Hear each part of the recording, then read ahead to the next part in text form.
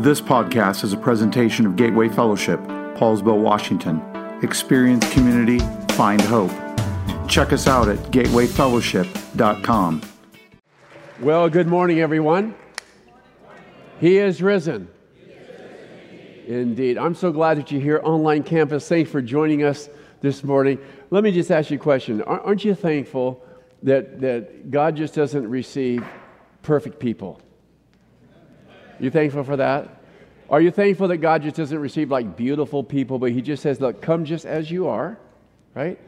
Just come to me and trust me, and I will lead you in all life, and I'll receive you just as you are. Are you thankful for that?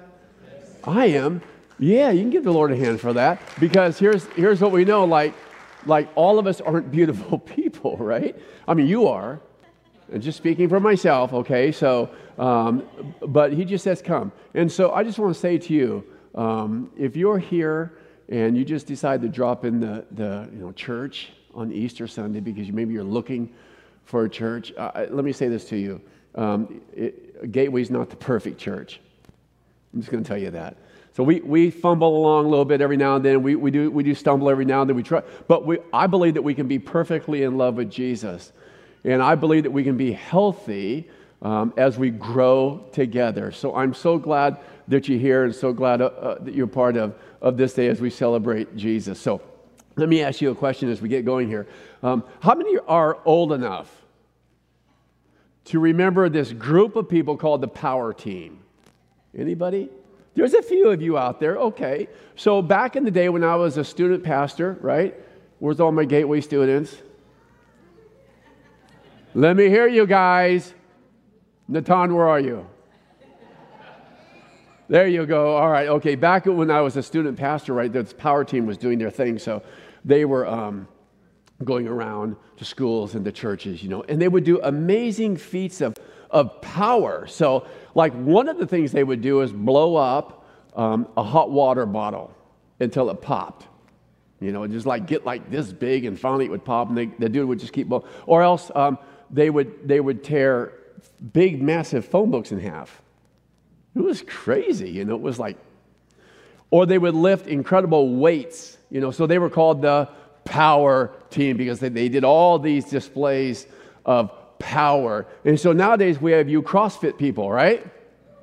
Okay, let's hear about the CrossFit people. They're the power people nowadays, right? Okay, I'm not into that weightlifting thing, like whatever. But anyway, so I was thinking about the word power as we approach today. And so, and maybe some displays of power that you and I can relate to. So a few of them coming up on the screen here. So how about this right here? Like when you think of power, do you think of that? Maybe like a plant growing through rocks. It looks like it kind of split the rock maybe, or that type of a thing, but it looks so powerful. So what do you think of when I say the word power? What do you think? Maybe something like that. If you walk around the campus, you're going to find places that we need to repair now because roots have grown underneath these massive pieces of concrete. And guess what's happening? It's like pushing them up, like a root, is pushing the concrete up. So we got to fix that. How about this? A lion? Like that's a display of power, right? Because like who wants to go up against a powerful lion? Nobody here for sure. How about this right here? Superheroes, right? Okay, I mean like you put the cape on, right? Or you put the mask on and suddenly you become Spider-Man or Superman or one of these superheroes and you become powerful, right? How many, backing out, now I'm kind of a tennis shoe geek and I blame my mother for it for no other reason than I need to have someone to blame and she's with Jesus now. So anyway, but how many times did you have to be honest now because you're in church, that's why. And how many times as a kid, you got a new pair of shoes and you thought you could run faster and jump higher? Raise your hand, right? That's like probably all of us, right? I got these new shoes, Mom. Thank you very much. I can run faster and I can jump faster, right? They give me like some kind of a superpower thing right there, okay? How about this one right here? How about like catastrophic type events, earthquakes? Whew. Wow. I listened last night to a documentary about earthquakes. And of course, in the Pacific Northwest, what are we waiting for? We're not waiting for it, but we hope it never happens. What's it called? Yeah, the big one, exactly right. When this thing happens, and some of you are from other parts of the country, and you've experienced, like hurricanes and tornadoes and these type of things, and so that's kind of a display of power. How about the mind? Sometimes we kind of think like the power of positive thinking, right? And I'm okay with thinking positive and all of those things, but the power of positive thinking. Well, here's what I want to say. All of these displays of power, are you ready? Are just short-term wins. Think about it. They're just short-term wins. It just feels like that in this world that we live in, like we're in this competition, right? This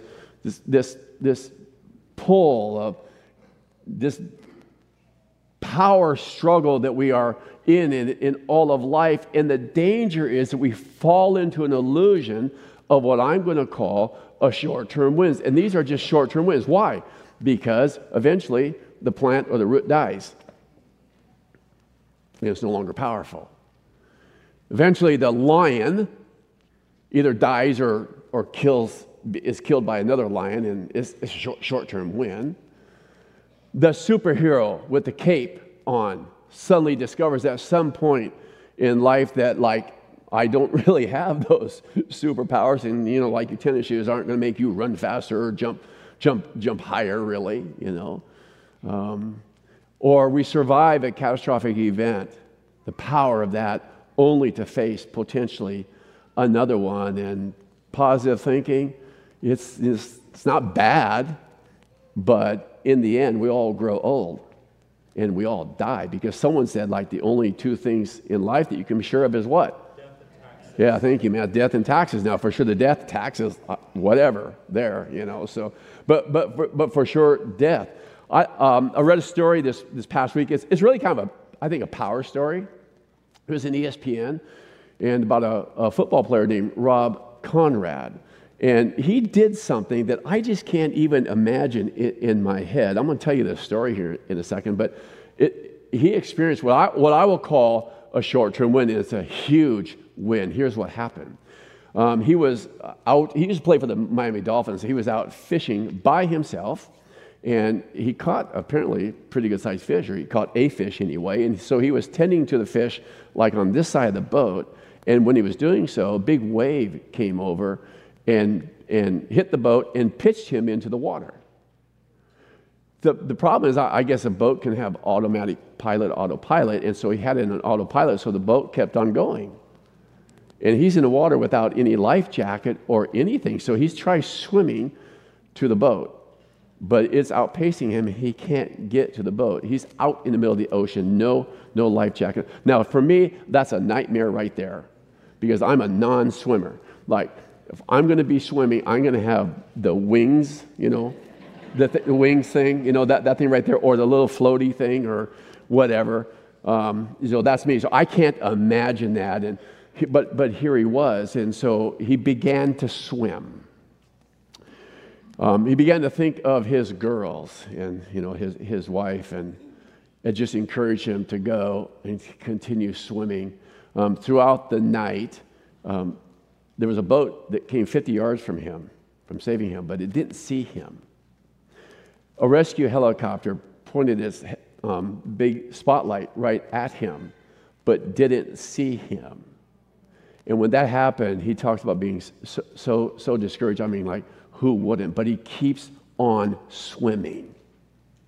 He swam for 16 hours, 27 miles. Now, to kind of put that in perspective, 27 miles for us would be from here to almost Belfair.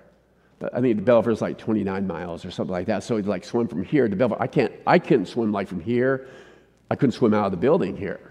He swims that far.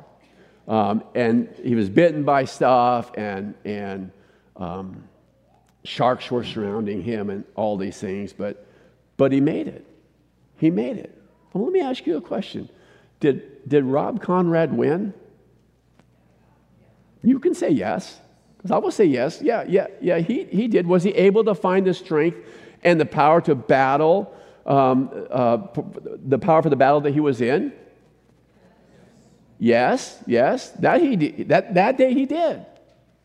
But what about the battle to come? And that's what I want to talk to you about. It's a battle that all of us face. I'm going to call that, as amazing as it was, and it was, a short-term win.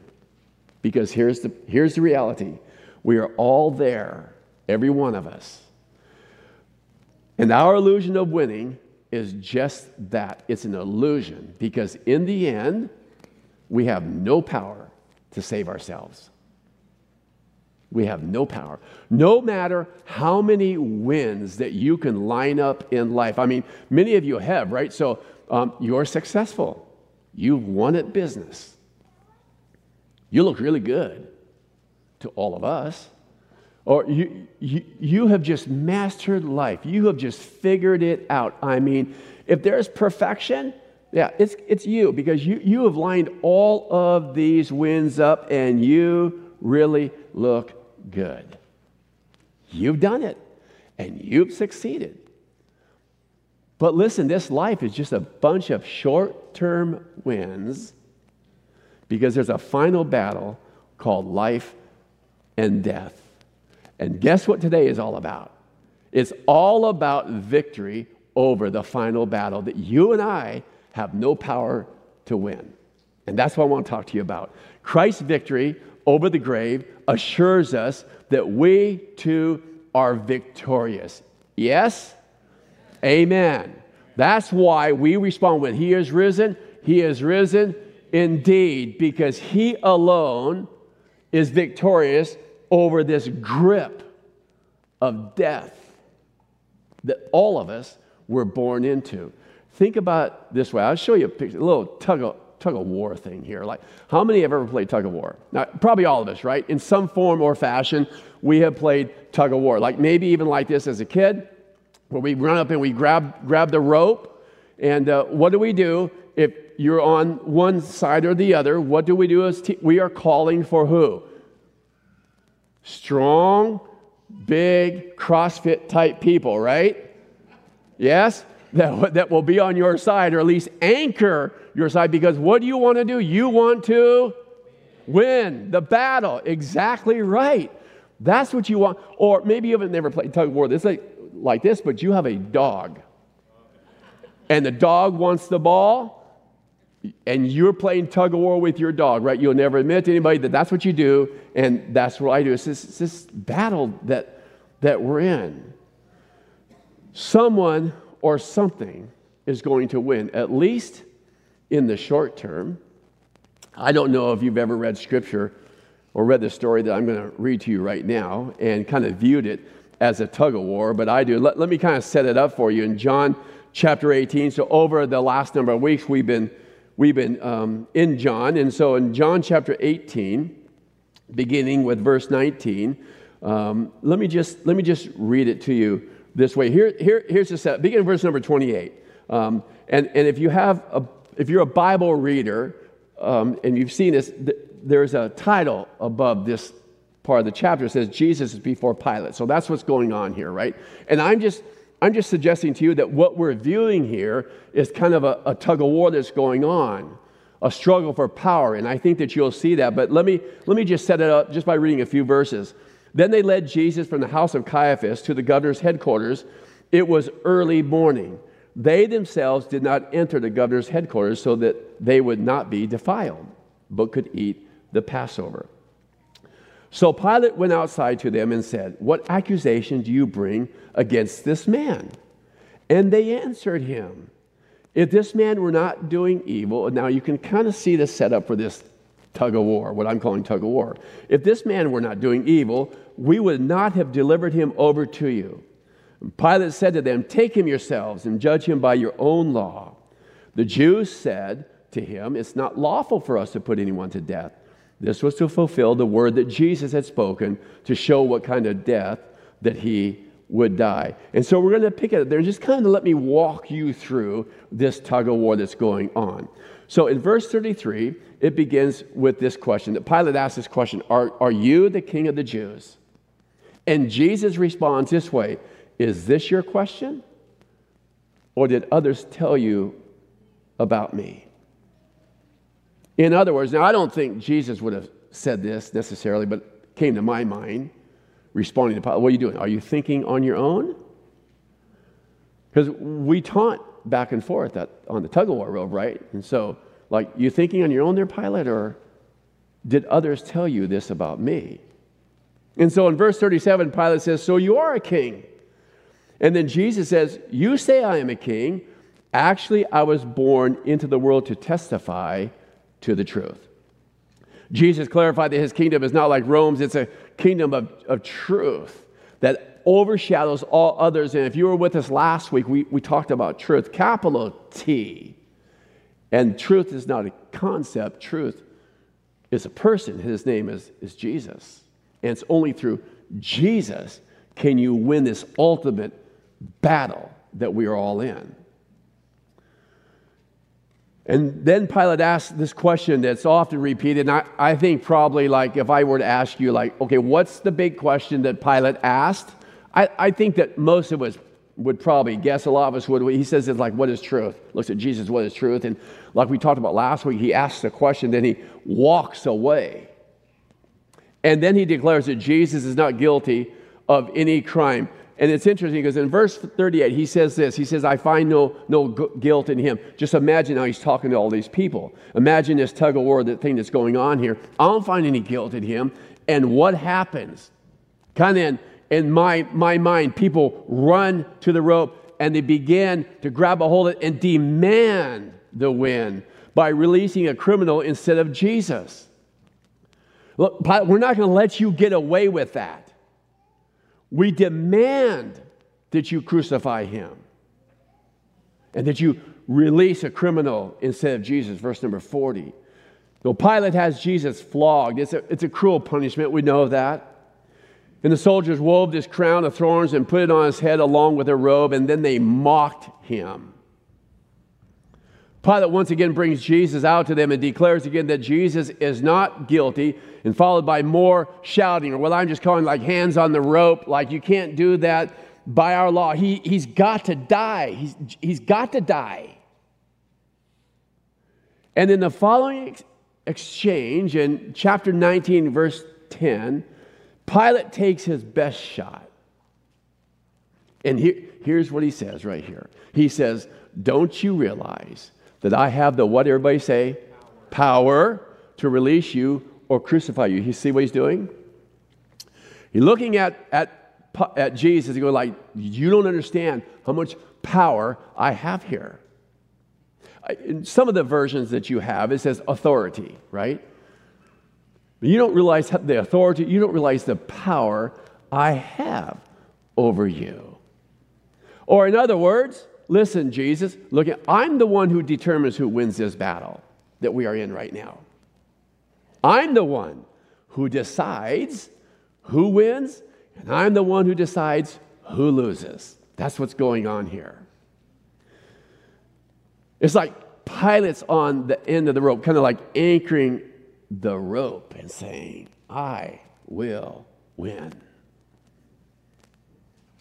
Truth is, as one commentator stated it, Pilate had some power, but he was just a pawn.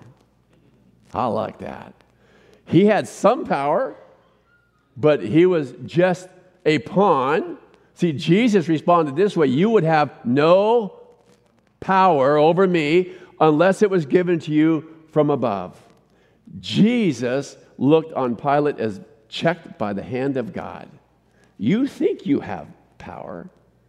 The only power you have is what was given to you anyway. And Pilate was simply an instrument in the divine purpose of God. But here's what happened. Verse number 16. Then Pilate, chapter 19, then Pilate turned Jesus over to them to be crucified.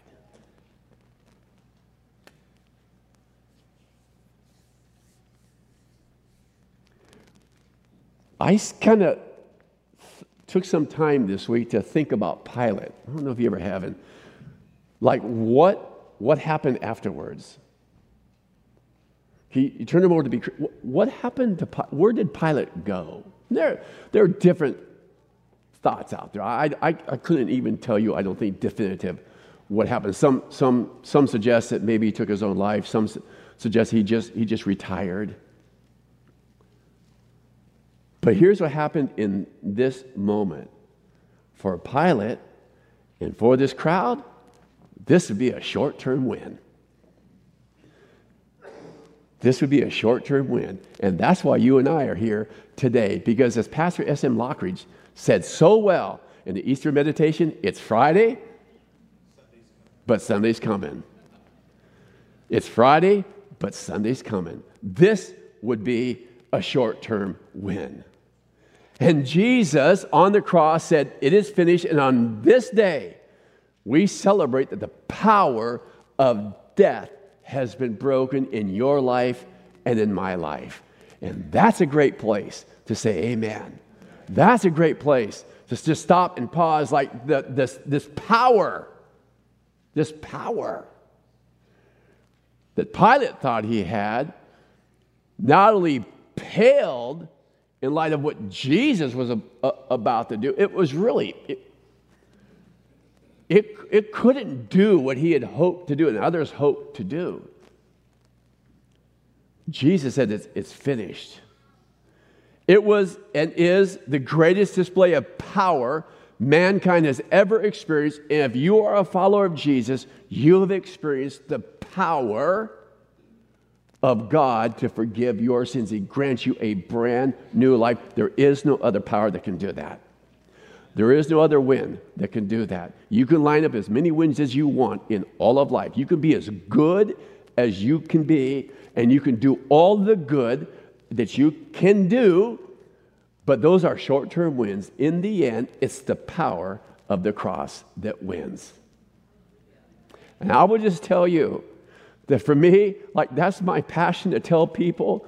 Like, we get trapped into this illusion that we're doing good, and we're winning. But unless we've experienced the power of the cross and power of the resurrection, it's just a short-term win. Luke chapter 24, verses 1 through 9, but very early on Sunday morning, the women went to the tomb, taking the spices that they had prepared. They found that the stone had been rolled away from the entrance. So they went in, but they didn't find the body of the Lord Jesus. As they stood there puzzled, two men suddenly appeared to them, clothed in dazzling robes. The women were terrified and bowed their faces to the ground. Then the men asked, why are you looking among the dead for someone who's alive? He isn't here. He is risen from the dead.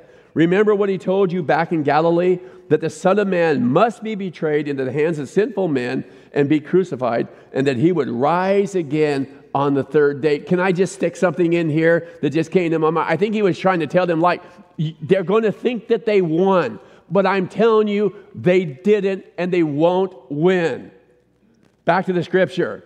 Then they remembered that he had said this. So they rushed back from the tomb to tell his 11 disciples and everyone else what had happened. Death had been defeated through the power of his death and resurrection. Amen. Listen, amen. Listen to 1 Corinthians chapter 15, verses 54 through 56. Then when our dying bodies have been transformed into bodies that will never die, this scripture will be fulfilled. Death is swallowed up in victory. O death, where is your victory? Where's your power? O death, where is your sting? For sin is a sting that results in death, and the law gives sin its power. But thank God, he gives us victory or power over sin and death through our Lord Jesus Christ. Amen.